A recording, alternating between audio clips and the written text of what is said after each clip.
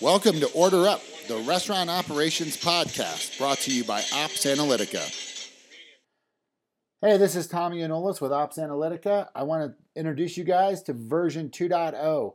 We have completely rebuilt the platform from scratch. It is completely designed around giving you real-time visibility into your restaurant operations. You're going to be able to see what has been completed, what hasn't been completed, and where you need to focus your energy and following up with your restaurants, all from our management dashboard. You can slice and dice your data right there on your phone, your tablet, or your laptop.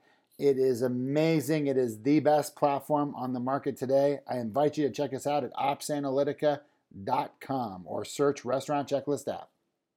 Hey everybody, this is Tommy Anolis, and welcome to the Order Up Show.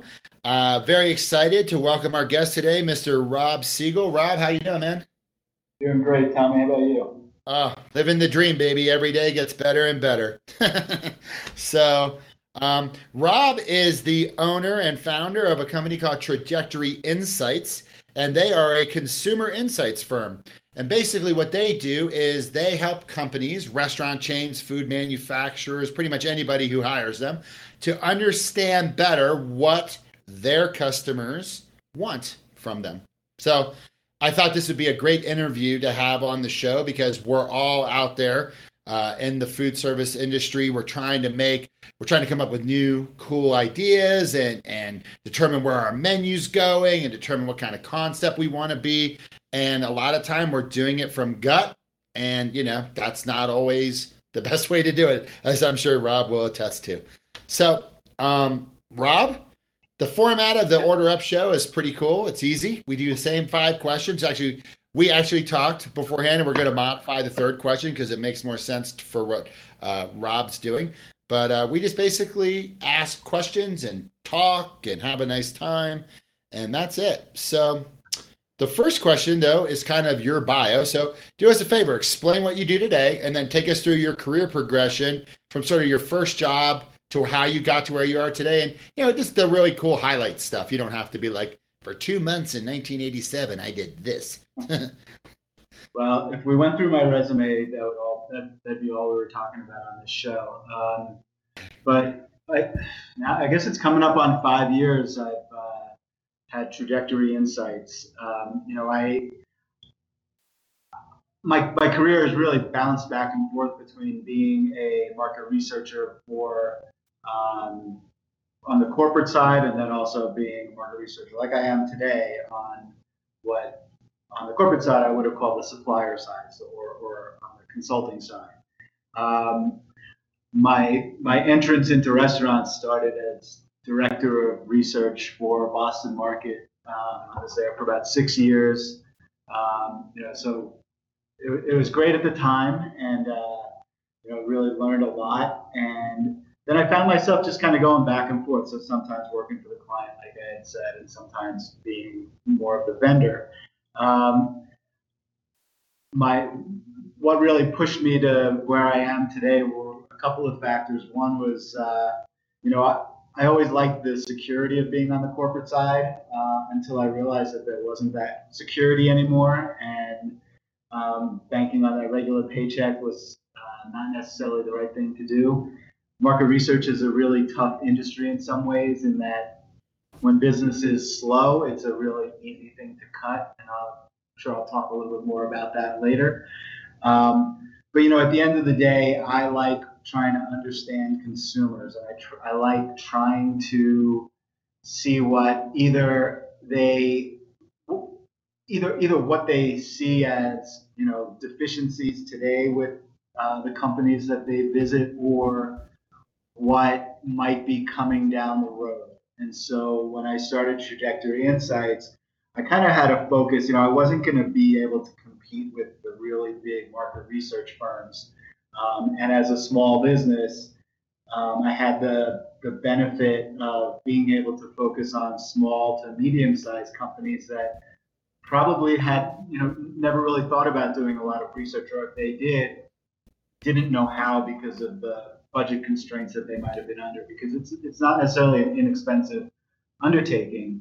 But what I felt like my company's real real niche, I guess, would be is, I provide executive level insights. I've been doing this for uh, 25 years, so I really provide a high level of experience, but bringing a small company, so I really can tailor projects to the budgets that my clients have. And it's interesting because I didn't think I would be going and competing with the larger firms. I figured I'd be focusing on these small to medium sized companies, but through the work that I've done and contacts that I've made, I have had a chance to work for some of the larger restaurant packaged good companies in the country and really in the world. So it's been exciting to help the small guys who wouldn't be able to get into this, and to help the big guys who, you know, who have a lot of resources and can still appreciate the experience and abilities that I bring to the table. Oh, that's really cool. So I have two follow-up questions for you. One, did you know Brian Ferris when you worked over at Boston Market? I do know Brian Ferris. So Brian was my boss at Quiznos back in 08, 09 when I worked at Quiznos. I worked directly for him for the first like 10 months I was there, and then I moved to operations. He was ops services, and then I moved to ops. But he actually gave a lot of feedback and insight into the Ops Analytica product before it was Ops Analytica, back when it was just this thing I was doing in 2012, 2013, you know. I like showed him the first iteration of the inspector platform, and he was like, "Hey, you should do it. Like, you should change these, tweak these little things." And that was in between. He was doing other stuff. Anyways, we're getting off on a tangent. So that's cool. Brian's a great guy, by the way, and our birthday's on the same day, which is cool too, I suppose. That's funny. So my second follow up question is: so can we just drill in a little bit deeper on? What kind of insights are you bringing to your clients? That's a great question, and it's really very well. It's varied. So, I do. Some clients are interested in just kind of tracking uh, customer satisfaction and loyalty, and so we can set up programs where we're reaching out to their customers either on a continual basis or at certain points throughout the year, whether it's annually, quarterly, semi-annually, things like that, just so they keep their fingers on the pulse of their customers. But then also we can include competitors in that as well, so you can kind of see how they're trending versus their main competitors. Uh, and those are pretty standard processes, but the things that I really prefer, well, I should say prefer, the things I really like doing and really a lot more interesting is I help companies with branding and rebranding, whether it's at the company level, product level, and it's really understand what differentiates themselves from their competition, and that really can lead to messaging, whether it's in store or website or through advertising, product development. So really, making sure that that next or their kind of innovation pipeline is full, and it's full with the right types of products. It could be packaging. I mean, I've really covered kind of all the bases of the work that I've done, which is great. So any areas of need that potential clients might have, I have experience in that. And so a lot of times, clients think that they know exactly what they want to get, and I don't go in saying, okay, here's a solution. I try to go in saying, what are your issues? What's keeping you up at night? What I think one of the questions I heard a researcher a long time ago say that, and I try to include that in all my kind of initial meetings, is finish this sentence. I wish I knew blank. And that kind of gets them focused on what is that one main thing that I just don't know that I really wish I knew. And depending on what that is, I can customize.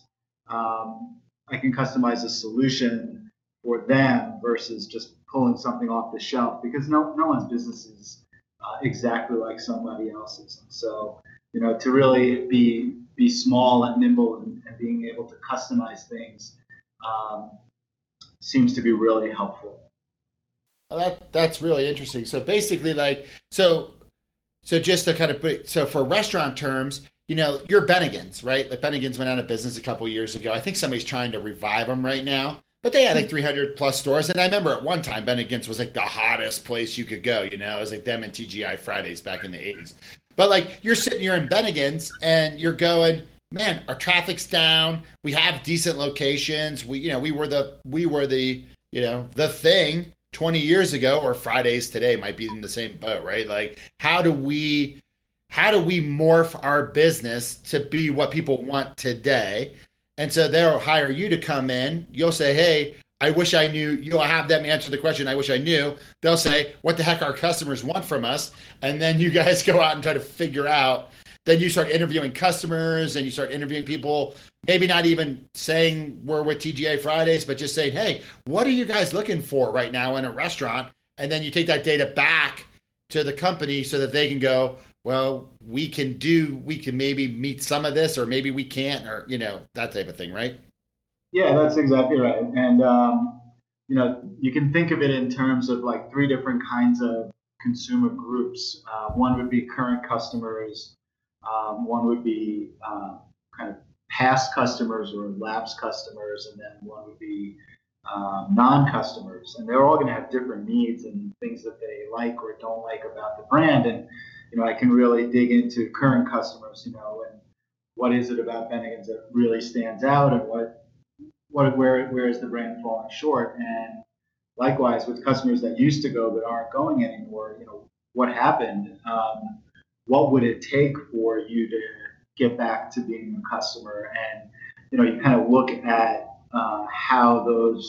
what are the similarities and differences in those responses that I get from those different groups, and can start planning from there. And if you think about the easiest, I guess the easiest way is to get current customers to come back a little bit more often. So what is it that you can do to increase frequency among that group? And then for lapsed customers, what can we do to get them to come in the door again and give us a try again? And sometimes it's the same thing, and sometimes it's different. And it's typically the most cost efficient is to try to drive frequency, because small changes in frequency typically add to big business improvements. And then the kind of the next level of cost efficiency in changes, whether it's just messaging changes or product or atmosphere changes, are those lapsed customers and getting to come back. And then the toughest ones are the ones that are, you can think of it like aware non-triers, or people who have tried but it's been a number of years since they've been back. Those are the toughest ones to go after because they typically are looking for more major changes, but changes that are made that go after those first two groups, the current customers and the lapsed customers, will inevitably also impact that third group. But it's really trying to identify where the misses, and in addition to focusing just on the client brand, I think it's always helpful to include a couple of top competitors in the category, just because not only do you want to know, here's like the 5 things that we could do from the research, but out of those 5 things, here are the 2 things that these other guys aren't doing. And so that'll make us a little bit more unique and give people a reason to come to us, because we don't want to just advertise changes that work for us and our competitors. We want to really be focusing on those changes that are specific and unique to our brand. Let's say I got 4 restaurants here in Denver, right? Because we're both in Colorado. So I got 4 restaurants here in Denver. So maybe I don't even do advertise. Maybe I'm not doing traditional advertising, but that advertising could be in-store advertising with posters and menu changes. Could it be social media advertising as well? Just blog, I could do, I don't necessarily have to be like, a Fortune 500 restaurant chain with $1 billion advertising budget. I mean, you could still, right? You sort of, I'm kind of getting at there. Yeah. I think that, in this in this day and age with the way technology is moving everything, and the way that social media is so big and just reaches almost everybody.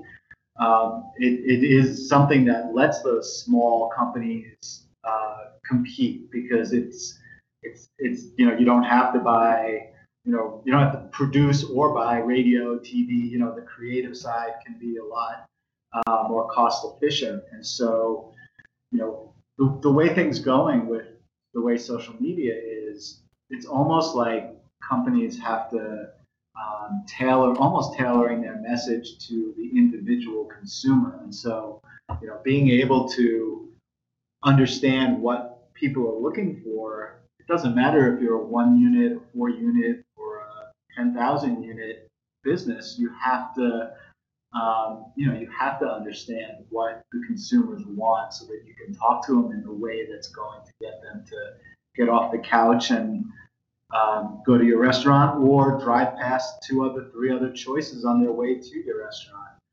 You can't I don't think you can just sit back and hope that, people notice you when they're getting bombarded by ads, whether it's on websites or, even coming in on phones now, or however the message gets out there. Sure. Awesome. Hey, so let's move on to question 2. Great answer for question 1, by the way. What is the big project or initiative that you're working on right now?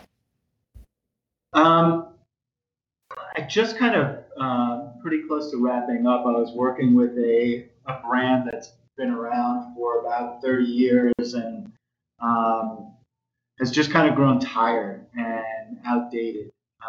And they recognize the need to breathe new life into their brand.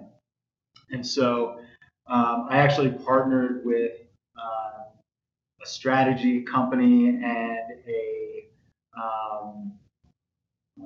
best to call them a branding agency, to really dig into the consumer and try to understand and develop a new brand for this company.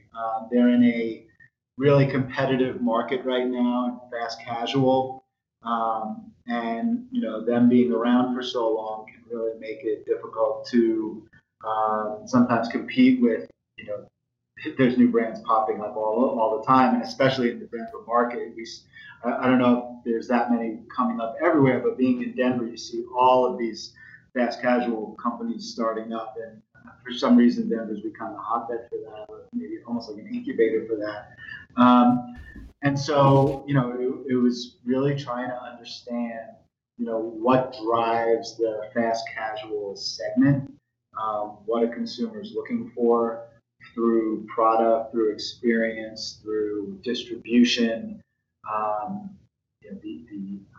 the atmosphere, service, really all levels of the business, and try to see, without fundamentally changing this company and their brand, but how can we update it and really just breathe new life into it and give people a reason to come back. And it's been a really interesting process, and we came up with a few different ideas or potential directions to take the company, and so just recently put those ideas in front of consumers. So we spent a lot of time understanding the category with consumers in the first round of research, developing these new concepts or ideas, and then taking them back out to consumers to see, what's going to move the needle, not just from a straight business standpoint, like which concept is going to drive the highest visit intent, but it's so many layers beneath that. It's really understanding, is there more of an emotional connection or hook to some of the concepts versus just being more functional? Because in my experience, consumers, they make purchases emotionally, but they always justify it rationally. And so it's really easy to say, yeah, I want to go to this. I like this idea because it sounds like the food would taste best. But if you can get those emotional hooks into consumers, those things that really attract them and make them feel good about the brand and themselves using that brand, then I think it builds for a stronger business proposition going forward. So, it's been a great process, and just being able to see when you get people who've been in the company for 10, 15, 20 years, it's really easy to be so focused within the four walls of your restaurant that you don't look outside. And I brought that perspective of looking at consumers outside of their business to them, and to show them that making changes like X, Y, and Z can really be impactful, and it's something that's not just changing portion sizes or small things. It's really looking at fundamentally making some exciting and new changes that would put them on a better competitive footing.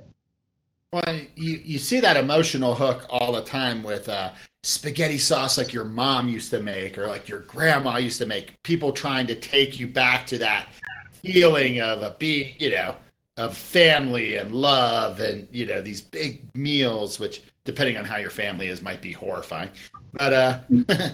But yeah, so that's super interesting. And also too, like I think people who haven't worked in a big system, like you were at Boston Market and I was at Quiznos, and I know at Quiznos we were refreshing the restaurants. And I mean, even like a small change to the brand, like right now, the one that I've noticed recently is Qdoba. Well, actually, there's two that I've noticed recently that are changing, but for different reasons, I think. Qdoba is rebranding right now. So they've gone to like this yellow sign. They're a big competitor of Chipotle, right? And they've gone to this new yellow sign, and they're more taco focused now than they've ever been, it seems like. But I mean, when you have 500, 200, 500, thousands of restaurants, even doing small changes to the restaurants becomes a massive undertaking, right? Like changing a sign. So not just relying on, if we update our logo, then everyone will think of Qdoba as something brand new. It's going to that deeper level. And like you said, not just changing portion sizes and stuff, because in a big system, even changing a portion size on chicken might require a 10 or 12-month lead time so that your chicken producers can get you enough of those chickens. I mean, people don't like to think of it like this way, but there's only X amount of chicken thighs in the world, and everybody's competing to get those and, whatever. So it's interesting to try to go for that emotional hook versus just saying, hey, throw a new sign on the building, because a sign can be several $1,000s,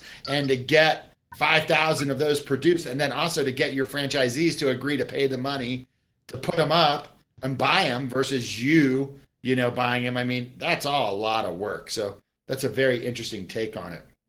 Well, and just so I was going to say, just because you're looking for this emotional hook doesn't mean that it's not going to result in recommendations for Sure.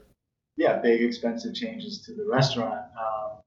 You just have to there's I think you look at it as a process. So before you realize how much it's going to cost, there's always short-term changes that start moving you in the right direction. And as you're planning for the bigger and bigger ones, you got to keep the brand moving in the right direction. So it's not like I give a recommendation and then all of a sudden their clients necessarily drop in millions of dollars to make changes.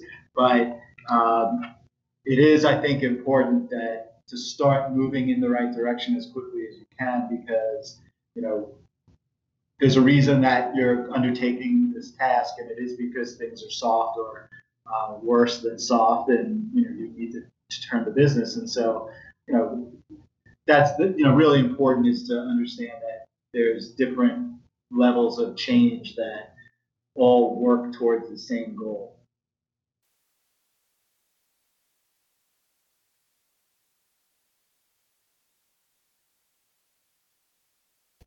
Sorry, my mic cut out there for a split second. That was weird. Yeah, no, that's true. And I totally agree with your point there. I was trying to talk it and it was like being goofy. I don't know what was going on. Let's move on to question number 3. What is the one thing? Oh, sorry. No, we changed question number 3. Duh, it's right here in front of me. So So we were chatting ahead of time, and because we wanted to change question number 3 to give you guys a little bit more cool data that you could take out of the podcast, really. So the question number 3, the new question number 3 is Quicken. If you were, and you could put yourself in, it could be I run 100 restaurants or I run 5. It doesn't really matter. But if you were sitting there, you run these restaurants and you've got 2 big new menu items that you're trying to decide what should be my next big LTO or what should be my next special. How are you in a quick and dirty way going to get some data to try to justify that, right? Obviously, they can spend the money to go with you, and they should. But at the same time, some of these guys probably don't have, like, they're sitting there right now, turkey sandwiches or whatever else, beef sandwiches, and they both tested well or they both look great. How do I make that quick and dirty decision? What are some things they can do? Yeah, I think that probably the easiest, maybe not the easiest, but probably the best is, test it in a couple of locations. If you have, if you're someone who has 100 locations, just do a very small in-restaurant test where, either you put it up on the menu for people to purchase, or you can try sampling. And, at the most basic level, if I had restaurants, I would be, really comfortable, and I'd want to know for myself. And so, I would put myself in the restaurant, and if it's up on the menu board when someone orders it, I kind of just keep an eye on them. And when they're done eating or close to done eating, ask if I could have a seat with them and talk to them about the experience. If it's not up on the menu, I can sample it and do the same thing, and just to get some quick feedback. And it'll be more qualitative that way, but it'll give you that sense of, if there's one, if there's a couple of products, if one is just that much better than the other as far as, what your goal is. And that's the key thing with any research, is understanding the goal before you go in. So, the goal could be to, bring in new customers. And in that case, it's, is this item going to be something that, my typical customer is not necessarily interested in, but maybe their kids would be, if it's a meal that's something focused towards kids. Or, if I typically serve heavier food and I have something lighter because I want to, it's really easy for, like, if I'm a group of 4 people and 3 of us want to go to a restaurant, but the 4th one is on a diet or whatever, and there's no salads available, for example, that's 4 people that aren't coming to my restaurant now just because of one. So, it's trying to understand, the people who are coming in, what they want. And that's the easiest way, is just sit down and talk to my customers. More, obviously there's more, well, the better way to do it would be to talk to an expert like me. And, I think about it like this. A couple of summers ago, I refinished my basement, and I could have done it myself, and it probably would have come out okay. It probably would have taken me a lot longer, and probably would have been more costly in the end than it was, because I hired an expert. And it came out beautiful, and the walls are perfect, and everything looks true, and and now I can enjoy it, and I can, my family can enjoy it. But if I were to have done it myself, because I'm somewhat handy, but certainly, nothing would have been perfect, and I'd probably still be working on finishing it and doing small things here and there. So, you can do things yourself and think that you'll save some money in hiring someone, but at the end of the day, if you don't get the right answers or the right results, then was it truly worth it? For sure.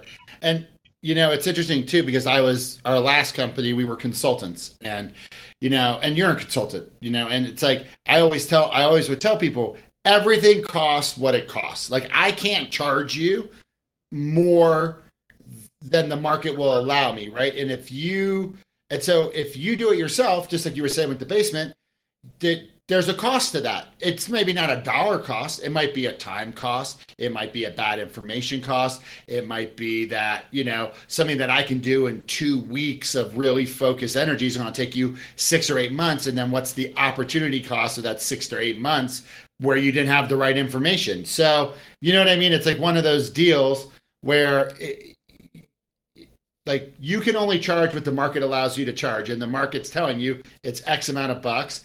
And if you do it internally, it will end up costing you the same thing just over time or opportunity or lost sales or whatever. So, because everybody gets Right. hung up on paying somebody for something, right? Well, but then you want your customers to pay you for something, like you wouldn't give them a free soda, or, or you're not giving away free desserts all day long, every day. So, You're right. And there's so many tools out there now for doing free surveys, and so it's the time of writing the questionnaire and programming it into these online tools, and then going out and figuring out how to get people to actually go to the survey and take it, and then do the analysis.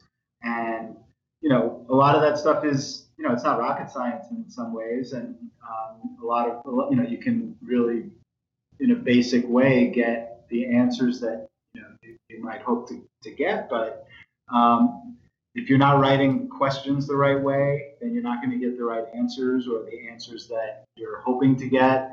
A lot of time I've seen,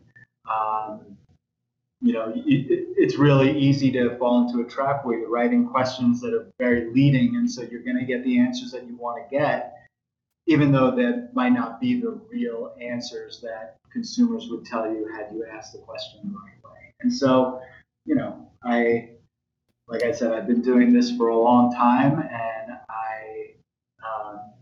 there is a benefit and a cost efficiency to expertise that a lot of people, maybe miss and don't think is that important. And I wish them luck, and I hope that things work out the right way. But um, you know, more times than not, you hear that things didn't go the right way. And I have gotten calls from clients saying, "Hey, we tried this.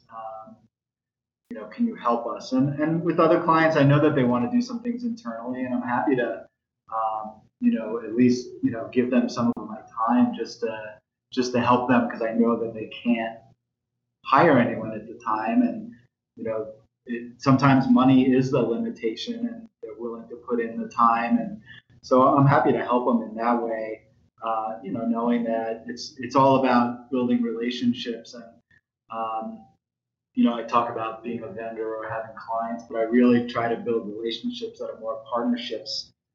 So they, so the people that I work with, they know that I'm gaining expertise in their specific business, and there's a value to that as well for, keeping that partnership or relationship going. awesome. Awesome. Yeah, I mean, but I did like I love that idea of, because, just, yeah, get in the restaurants and just watch what people are doing. Just observe, put the 2 item menu board up right next to each other. Go to Kinko's and make one, put it up, see if people stop, see what people are ordering, and then use that data. That's a quick, easy way. And you can do that in a couple of days in a couple of restaurants. And then I mean, it could be as simple as, just pulling those register tapes at the end of the day and saying, hey, we sold 60 chickens, versus 20 cheesesteaks. So there we go. We're doing Right. chicken I mean, sandwiches. at the base level, that's the easiest way to see if one idea is outperforming the other. And what a lot of companies are doing now, and what I've done with some companies too, is because surveys now being online are really easy. You can load them on tablets, and I could have a couple of tablets in my restaurant with a survey on there, and I see someone ordering an item that I'm interested in, and just give them the tablet and ask them to fill out shoot, it could be 3 minutes, could be 5 minute survey that they're just doing at the table while they're there, and then I'm getting real time feedback as well. And over time, as I build up the number of people doing that, I then start to have real quantifiable data that I can be looking at. And those are things that, the restaurant owner or, multi-unit manager or owner doesn't have to be the one that's out there. That's something that they can have their staff do as well. Again, I would recommend that, a professional would probably get better results, but, to be the most cost effective, there's no reason why the staff wouldn't know who's ordering what and can go to a specific customer and ask them if they would provide their feedback. And it could be for as simple as a free soda on their next visit or something like that. For sure, for sure. So, what is the one thing that you thought the industry would be doing right now that it isn't? And I'm referring us to the restaurant industry. Sure. I gave this one some thought, and it's the trickiest because, there's so much variety out there right now, that I do see, a lot of newness and a lot of, um, things I would have thought about, hey, this is an area to work on. But, one of the things that's definitely coming up, and I think that, instead of answering what are they not doing now, I would kind of more see it as like a trend that companies are starting to do right now, or at least starting to really talk about. And for some of the larger companies, it's going to take a while, and it'll be interesting to see how differentiating and engaging with customers it can be. But it's all there's this trend toward clean menus, and I see Panera doing some advertising around that, and some of the other larger chains are starting to talk about taking artificial ingredients, preservatives out of their foods. Certainly, Chipotle now for a long time has been talking about their, the proteins that they're serving and having no antibiotics or growth hormones, and being all natural and clean. I see that also extending into packaging for some companies, but for others, they're not talking about it or thinking about it, as far as I know, or making any changes in that regard. And I think that, as like, there's no things like that. There's no like the downside. There's no real downside with consumers, I don't think, except if there's big cost implications. But there's so many people who are more and more focused, on having clean food and sustainable packaging that, that's something that can override, I think, consumers' worries about, the healthfulness of certain items or food types that, hey, if I'm doing something right, it's kind of that emotional hook that we were talking about. If I can show people that I'm doing these things because I want my food to be better for my customers, and I want the implications go far beyond just the food I'm serving to my customers, but it's environmental, or it's helping farmers or ranchers or things in that way. Then I think that that can be that emotional hook that's really important, and more companies are talking about. And Sure. I think I look at I look at like Chipotle, being kind of at the forefront of that. And when you talked about Qdoba before and doing their rebranding, getting into tacos more, and really interesting flavors mixing into tacos that they're doing, I think that Chipotle owns that the no antibiotics, no hormones, natural needs, and so Qdoba, there's no reason for them to go specifically after that same messaging, and so they're looking at bringing more excitement to the menu and more variety, and I think that that's a really important thing to recognize is if they say the same thing as Chipotle, it's not really going to be empowering for them or giving them anything differentiated. But it's still something that they can talk about, just not as their primary message.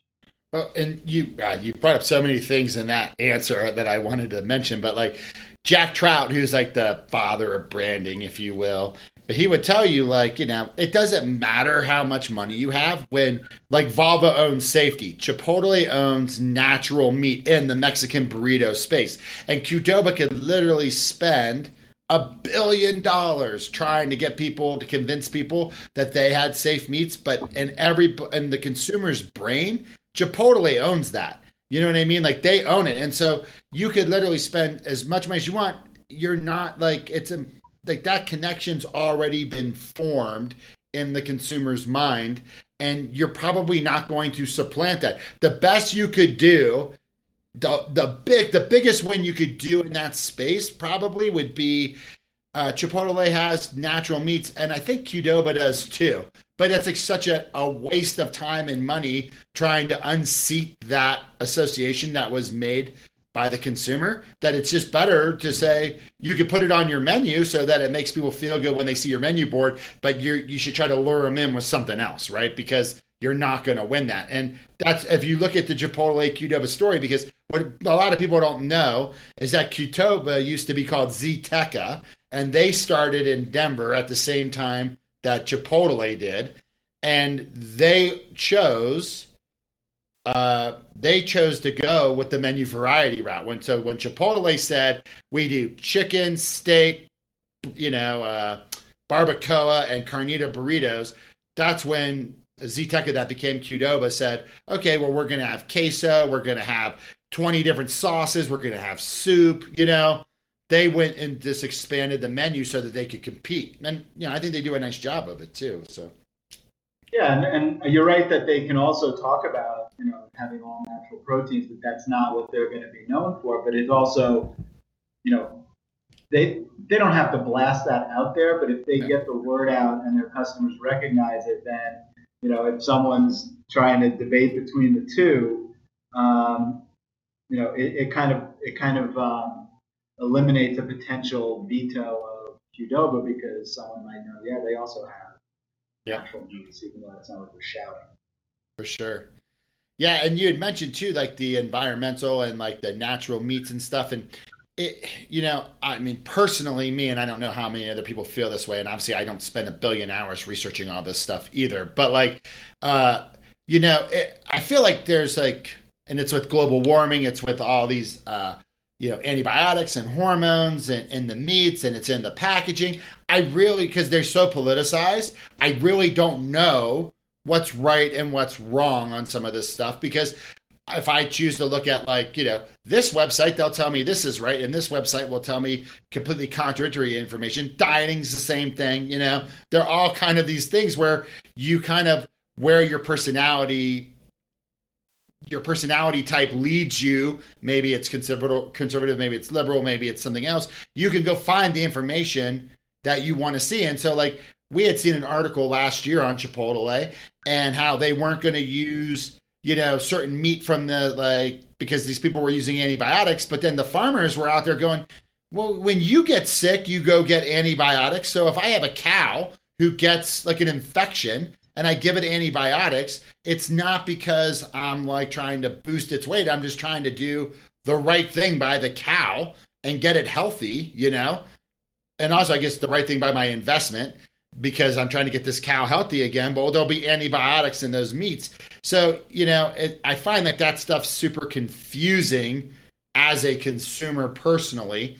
And, but I do like the idea, but I guess I do feel, and I feel better about knowing that like there aren't extra, like I want to know that the meat doesn't have like extra chemicals in there to do something, right? But I do want the meat to be healthy when they slaughter it so that, it would, in theory, I'll be healthier by eating it. Or does that make sense? Yeah, it does. And I think that, different people have different levels of involvement. Yeah. And, for the most part, it's keep it simple. And, if you can talk all natural, you don't necessarily have to go into all of the detail to probably allay the majority's fears. Just it is about unless you're really resting on that, Chipotle can go into more depth because that's one of their big messages. But otherwise, I think just you keep it simple. Sure.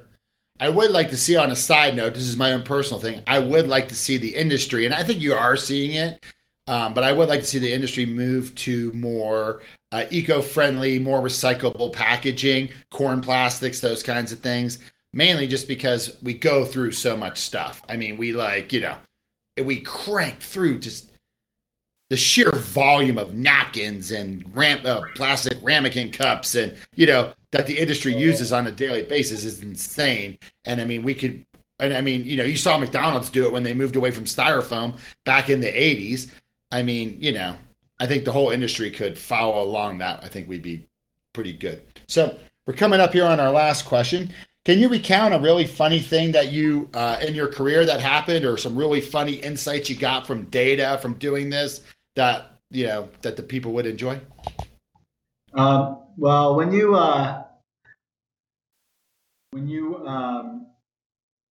sent the question to me, it was funniest or worst thing that happened to me in my career. And that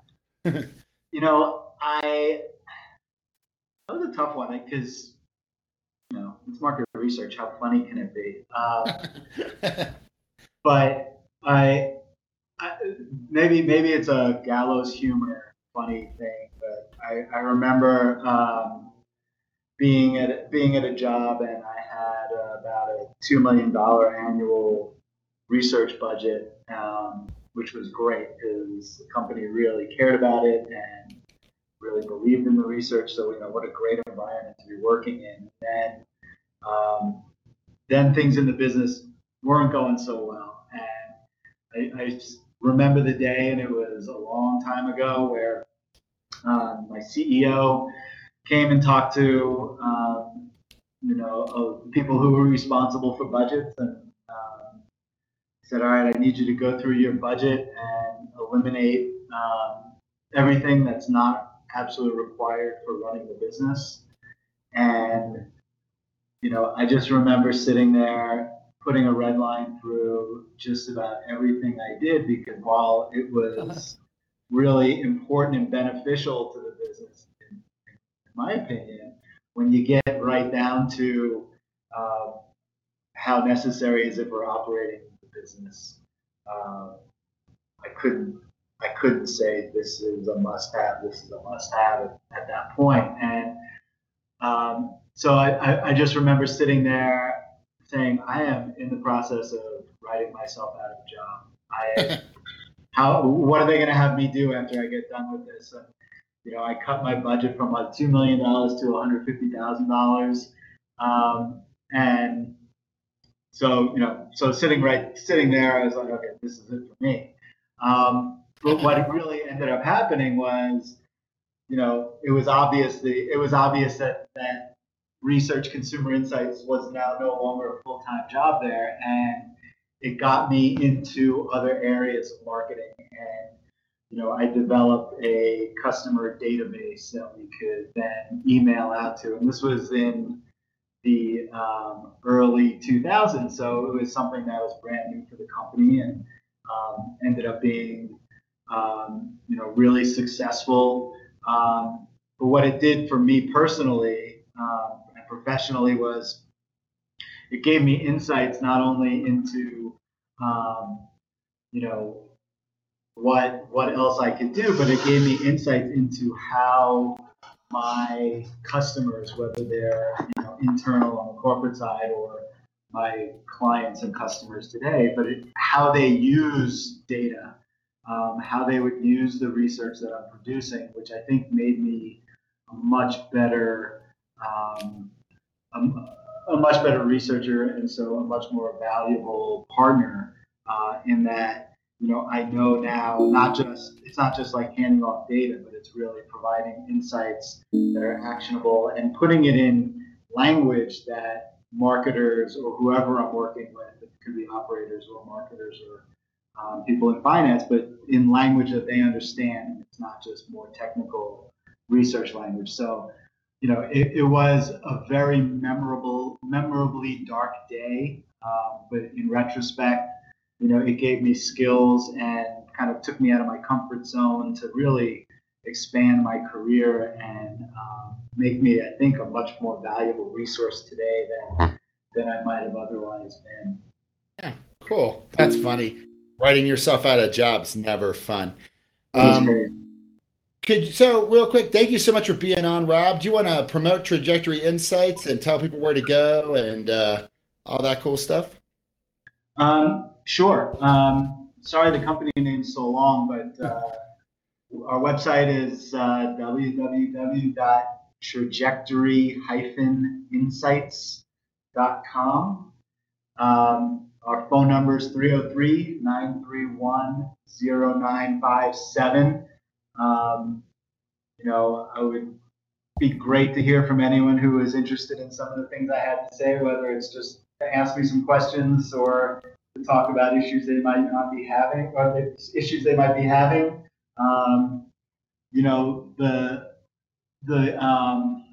The part of my job that I prefer not to do, although it's one of the most important, is marketing myself. And I love having conversations more so than trying to sell anybody anything. So again, if you have anyone has any questions or wants some more information, go to my website or give me a call. And it's always fun to talk to people in the restaurant industry. Well, cool, man. And I'll link to your website and I'll put the link to the website in the show notes, and we will, and that way people can just click the link and get right in. Okay. So they'll be able to click over, and I'll put your email address in there too, if you'd like. That'd be great. Awesome. Hey, Rob, I really want to thank you for taking the time today. I hope that our listeners learned something new about doing market research, because it's not something that at the smaller restaurant level a lot of people are familiar with. So really appreciate you being on the show today. Thanks so much. Thank you. It was a lot of fun. Take care. Bye bye.